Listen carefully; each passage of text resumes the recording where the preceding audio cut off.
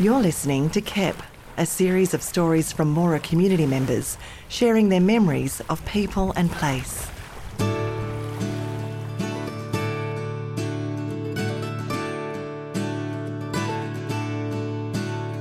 These memories of Magumba are shared by Evelyn Dawson. In this episode, Evelyn's story is read by Cindy Moody. Magumba was the biggest settlement. Good things that we did were to go fishing and swimming. We used to swim all the time in the river at Round Pool, Blue Pool and Elbow Pool. We had picnics down by the riverside. There were plenty of birds, goulburdi, magpies, crows, mudlarks, jitty and all the galahs and cockies. We sat in the river in the sand. We had no esky, so we buried our drink to keep it cool.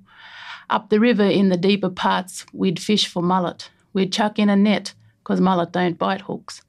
There was also gilgi, catfish, the one with the whiskers, marron and turtle. One kid caught a long-necked turtle on her fishing line. She thought it was a snake. She ran with the turtle still on the line to get away. All the grannies ran toward it to grab it. We cooked it up and ate it. It was lovely. We used to live in Magumba when we were kids. We would camp way up past the dump. There was a school on the hill. We used to walk from the camp to the hill until we got reported to the native welfare. Then we got put in a home at Eunorcia.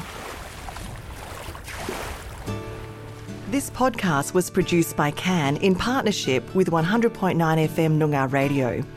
Place Names is a creative exploration of the meaning and stories of Noongar places, developed with Professor Len Collard of Mudjar Consultancy.